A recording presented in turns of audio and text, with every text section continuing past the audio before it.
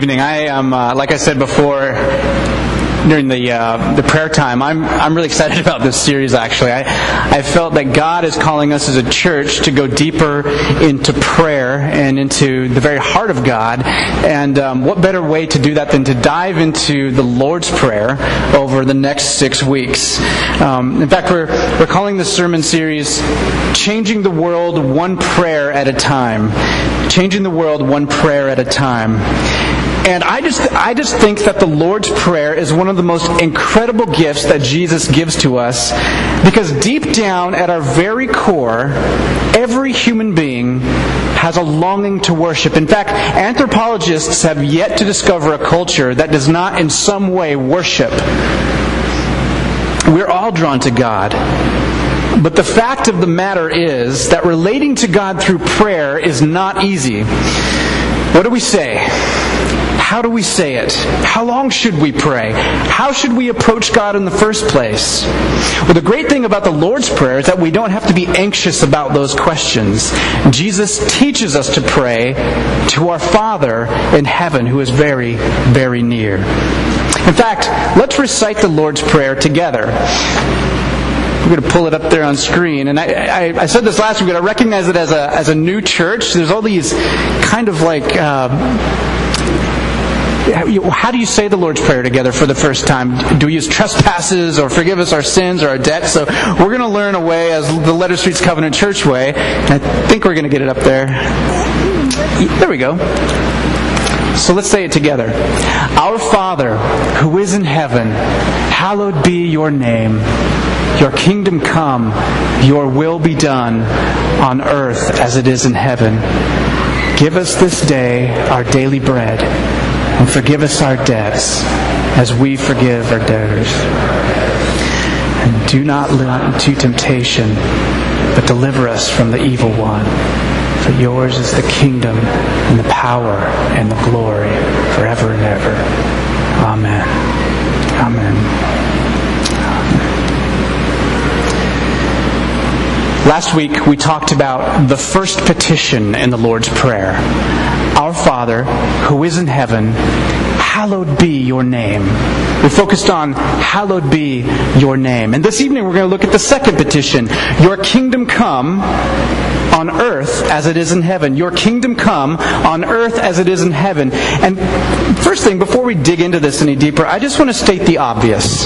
That the Lord's Prayer is the most, or at least one of the most, memorized pieces of Scripture in the entire world. And many of us grew up saying the Lord's Prayer. We may have learned it in Sunday school, or maybe you didn't even go to church, but you kind of know pieces of it just because it's so common. It's become, for better or worse, familiar. And so familiar that sometimes I fear it's kind of lost its power with us as we say it. Sometimes we forget how powerful a prayer it really is, or more accurately, how powerful is the Father to whom we pray this prayer. If you get too familiar with powerful things, you just might get more than you bargained for. When I was 13 years old, I worked at a Christmas tree farm. My best friend and his family owned a tree farm, and so it was a you-cut place, and I would go help people who didn't want to cut their own trees, cut them down or tie them up to their car. And inevitably, at the end of the season, there'd be some diseased trees or trees left over that you had to cut down and pile up. And so months went by with this big pile of dead trees in the middle of a gravel parking lot on their acreage. Come springtime, my friend's dad said, "You boys, I want you to go burn that pile of trees." What an awesome task for pyromaniac 13-year-olds. And for some reason, probably testosterone, we thought the fire would be better with gasoline. Gasoline. One of the most familiar forms of fuel in America. Right, McAvoy? Common, familiar fuel.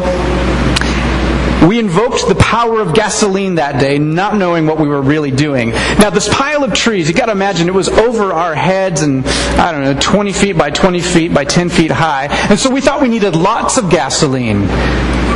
6 gallons of gasoline. Now later when I was doing hazmat work as an adult, I found out that 1 gallon of gasoline has the same energy as a stick of dynamite. But I didn't know that then. And we poured all this gas on these trees, and we left, like in the movies, a little line of gasoline about 25 feet away. And we lit it and hid behind a truck. Now, tough guys don't look at explosions, so we had our backs to it. And all I remember was heat, flash, and burning pieces of tree falling all over us. You can use gasoline to start a fire, but you'd better be ready for it. It will alter your life as you know it. And praying the next petition in the Lord's Prayer, "Your kingdom come," is a lot like praying with gasoline. Now, before we dive in and I explain what I just said, let's look at the structure of the prayer. Rosemary, let's put that up there. Structure of the Lord's Prayer. This is what we did last week. Father, our, this is how it is in the Greek, and I just put it in English, but the Greek words are Father, our, the one in the heavens, be hallowed your name on earth as it is in heaven. I want to point out one thing here. The first line, Father our, the one in the heavens, and the third line, on earth as it is in heaven, modify the three petitions in the middle. So watch this. Rosemary, go to the next slide. Today, it's appropriate for us to say, Father our, the one in the heavens, come, your kingdom, on earth as it is in heaven. And you can guess that next week we're going to be saying, your will be done on earth as it is in heaven. Father, our, the one in the heavens, come, your kingdom, on earth as it is in heaven. Another observation that you just can't see in the English is that the three petitions, hallowed be your name, come your kingdom, and be done your will, are all in what's called the imperative sense, the imperative mood in the Greek. Now, this is what's so radical about that. In Jesus' culture and in Greek culture during that day, a subordinate would never use the imperative to speak to a superior.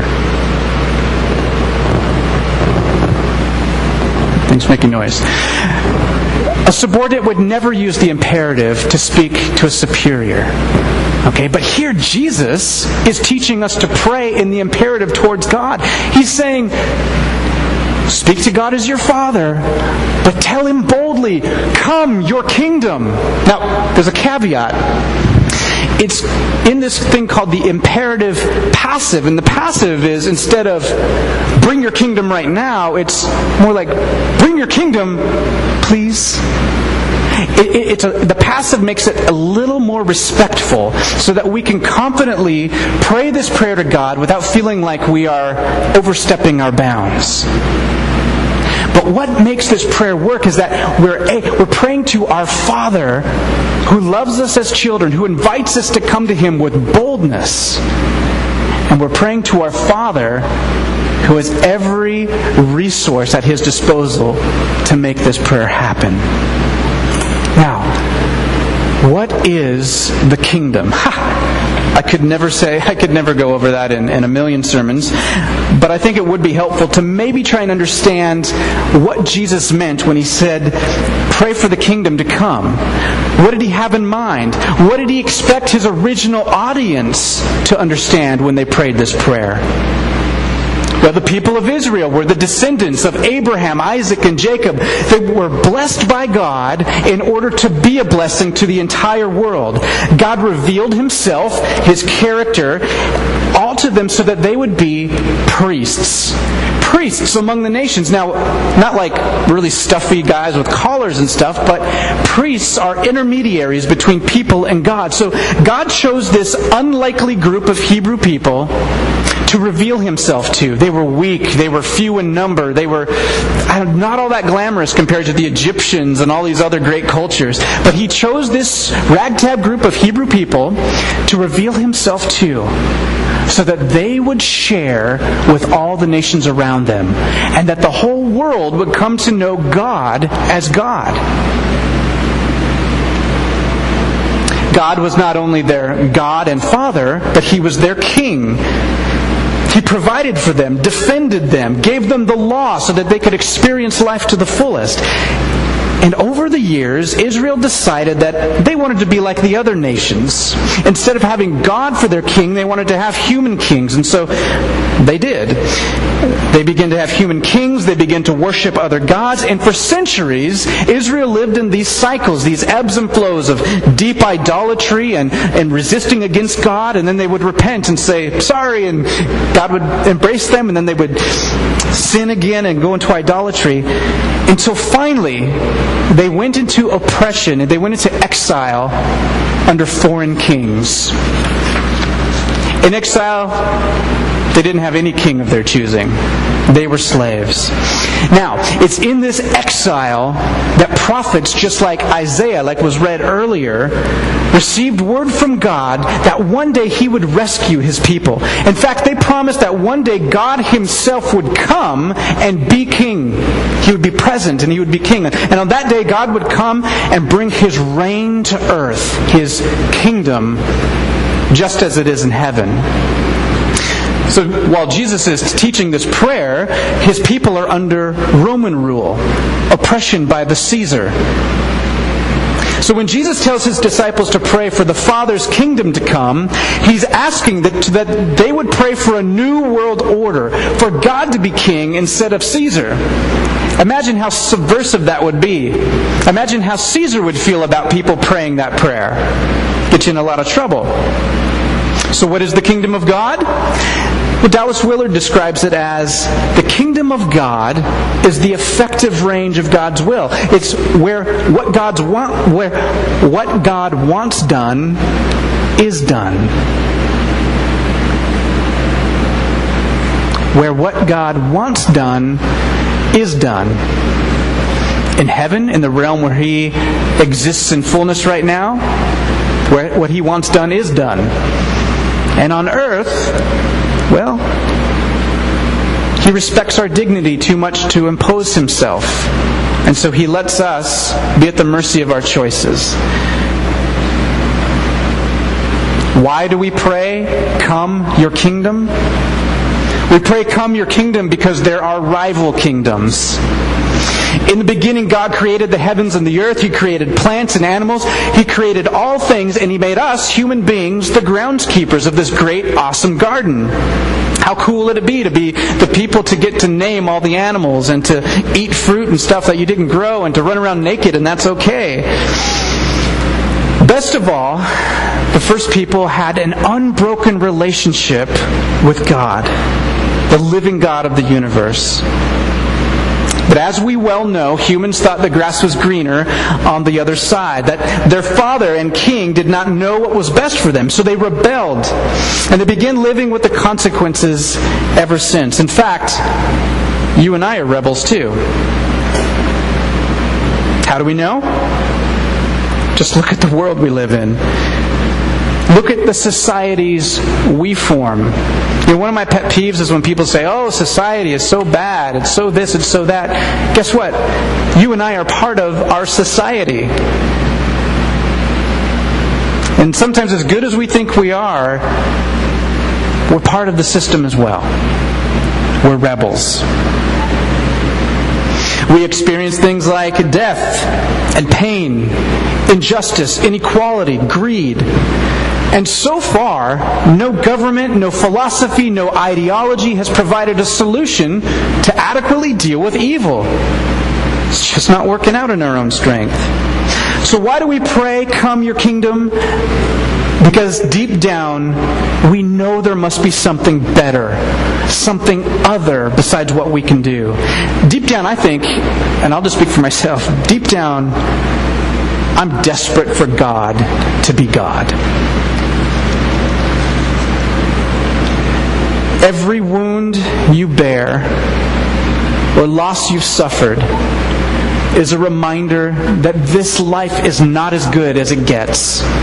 Every time you wish you were something better, someone more loving, someone wiser, it reminds us of our need for Father and King to make things right where we cannot.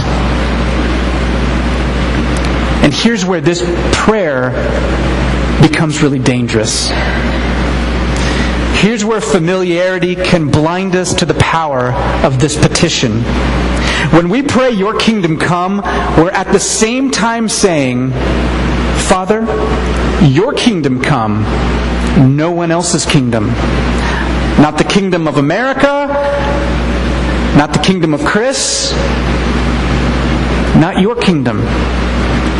When we pray, your kingdom come, we're not praying for whatever we want. We're not praying for whatever we think the kingdom should be like or will be like. We're praying that God's kingdom would come as it actually exists. And I think that we're all going to be a bit surprised when that happens. On the cover of your bulletin, there's a quote by Annie Dillard. It goes like this. Does anyone have the foggiest idea what sort of power we so blithely invoke?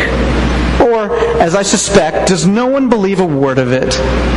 The churches are children playing on the floor with their chemistry sets, mixing up a batch of TNT to kill a Sunday morning. It's madness to wear ladies' straw hats and velvet hats to church.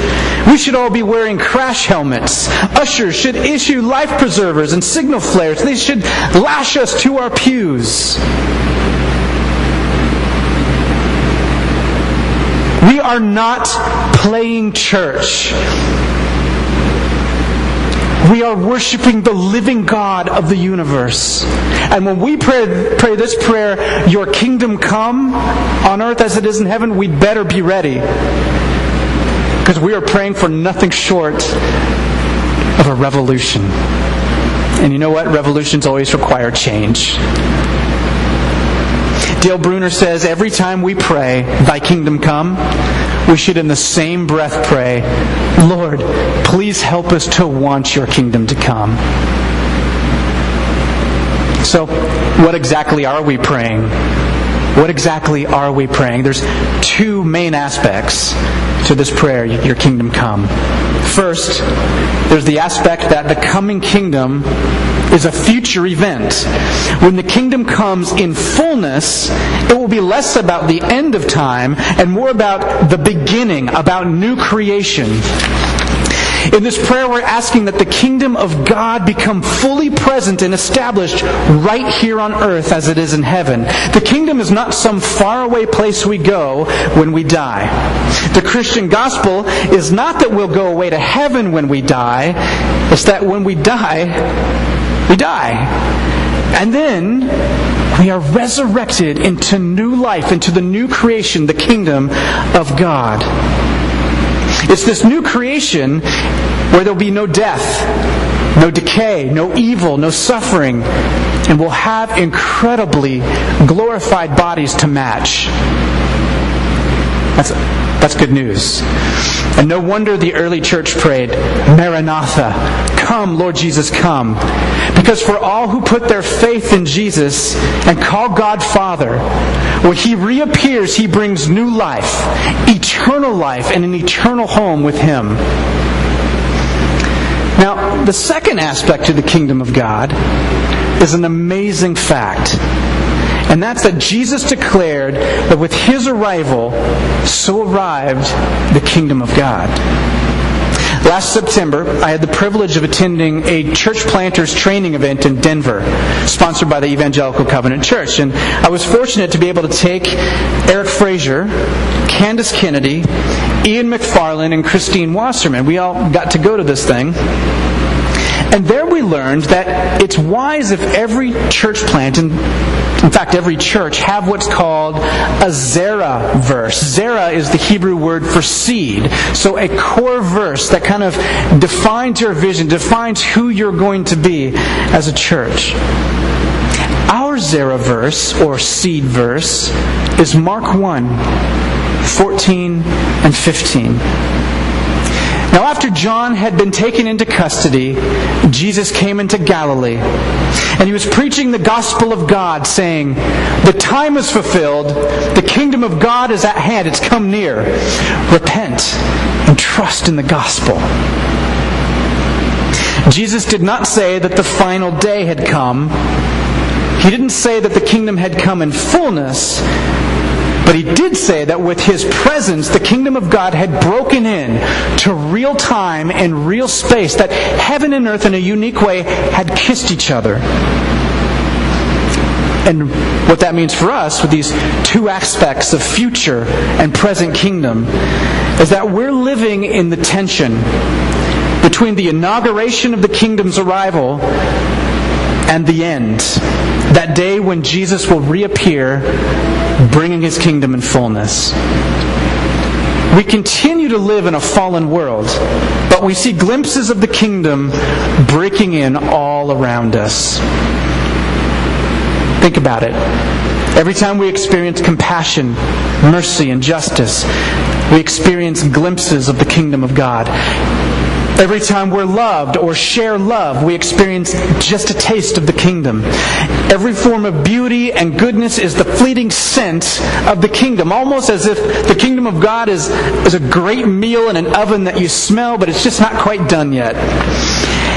And the great news is that every deed done in this time between times will in some way be represented in fullness in the kingdom when it comes. Which brings me to a small but extremely important detail. And this would be a great time just to wake up in this heat. We're praying to our Father to bring the kingdom. Not praying that He would help us bring the kingdom. Let me say that one more time. We're praying to our Father for Him to bring His kingdom, not that He would help us bring the kingdom. We don't bring the kingdom. We respond to the kingdom breaking in, and we respond to the King. We experience His love and His mercy and His grace, and we respond in kind. Now, it might seem like a small nuance, but it's a huge difference. Many of you helped with the school supply drive, either picking up supplies from our neighbors or donating earlier today. And in helping our local school and blessing our neighborhood children, we're not bringing the kingdom, but we're pointing to it. Our responses become signposts of the kingdom. Signposts of the kingdom, or evidence that it is breaking in. God is doing it, we're responding to it, and when people see that, they see a sign pointing to something better, the kingdom of God. It's a huge difference because the gospel, or good news, is about Jesus and what He's already done and what He will do. It's not about what we have to do. Breathe deeply. The kingdom of God is coming whether you and I do anything or not. But here's my take on it. Since it is coming, we might as well get used to it. We might as well get used to living kingdom-type lives. Lives of love, of mercy, of compassion. Striving for justice. Not in our strength, but in the strength of Christ. And there's more good news. There's hope in this time of tension we live in. E. Stanley Jones made the observation that the early Christians never said, "Look what the world has come to." The early Christians said, "Look what has come into the world." Jesus came into the world and announced the coming of the King and the coming kingdom. And that means lots of things. For starters, it means that Caesar wasn't in charge. It means that Satan is not in charge. It means that presidents and dictators and prime ministers, they're not in charge. Thugs and perpetrators of injustice, they're not in charge. Not even death has the final word. Amen? Come on now. These things are way easier said than done. It's way easier for me to preach this stuff than to live it out. And that's why I find pastor theologian Helmut Thielicke so inspiring to me. Thielicke pastored a church in Stuttgart during World War II. He stood against the Nazi regime, but like Bonhoeffer, he did not leave Germany. He pastored those people right there in the midst of it all. He was preaching a sermon series on the Lord's Prayer. And days before he was going to preach this petition, your kingdom come on earth as it is in heaven. The church building where they gathered was bombed. And that Sunday, he preached his sermon in the choir loft. This is an amazing quote. This is the opening to his sermon. Isn't it a comfort, a peculiar message in the fact that after all the conflagrations that have swept through our wounded city, a sermon can begin with these words: we shall continue our study of the Lord's Prayer.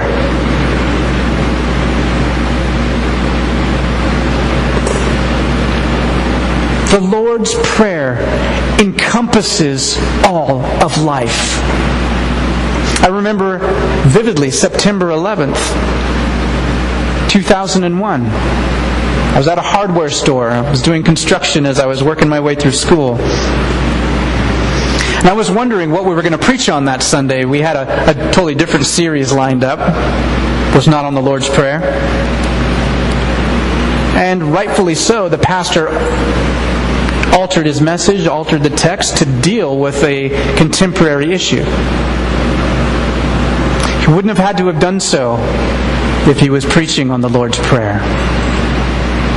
Thielicke says, the Lord's Prayer encompasses the whole world, and therefore it includes us too in this terrible, exceptional situation of life in which we're all involved.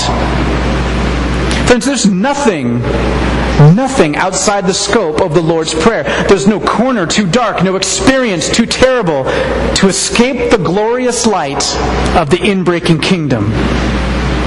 But we have to have eyes to see it.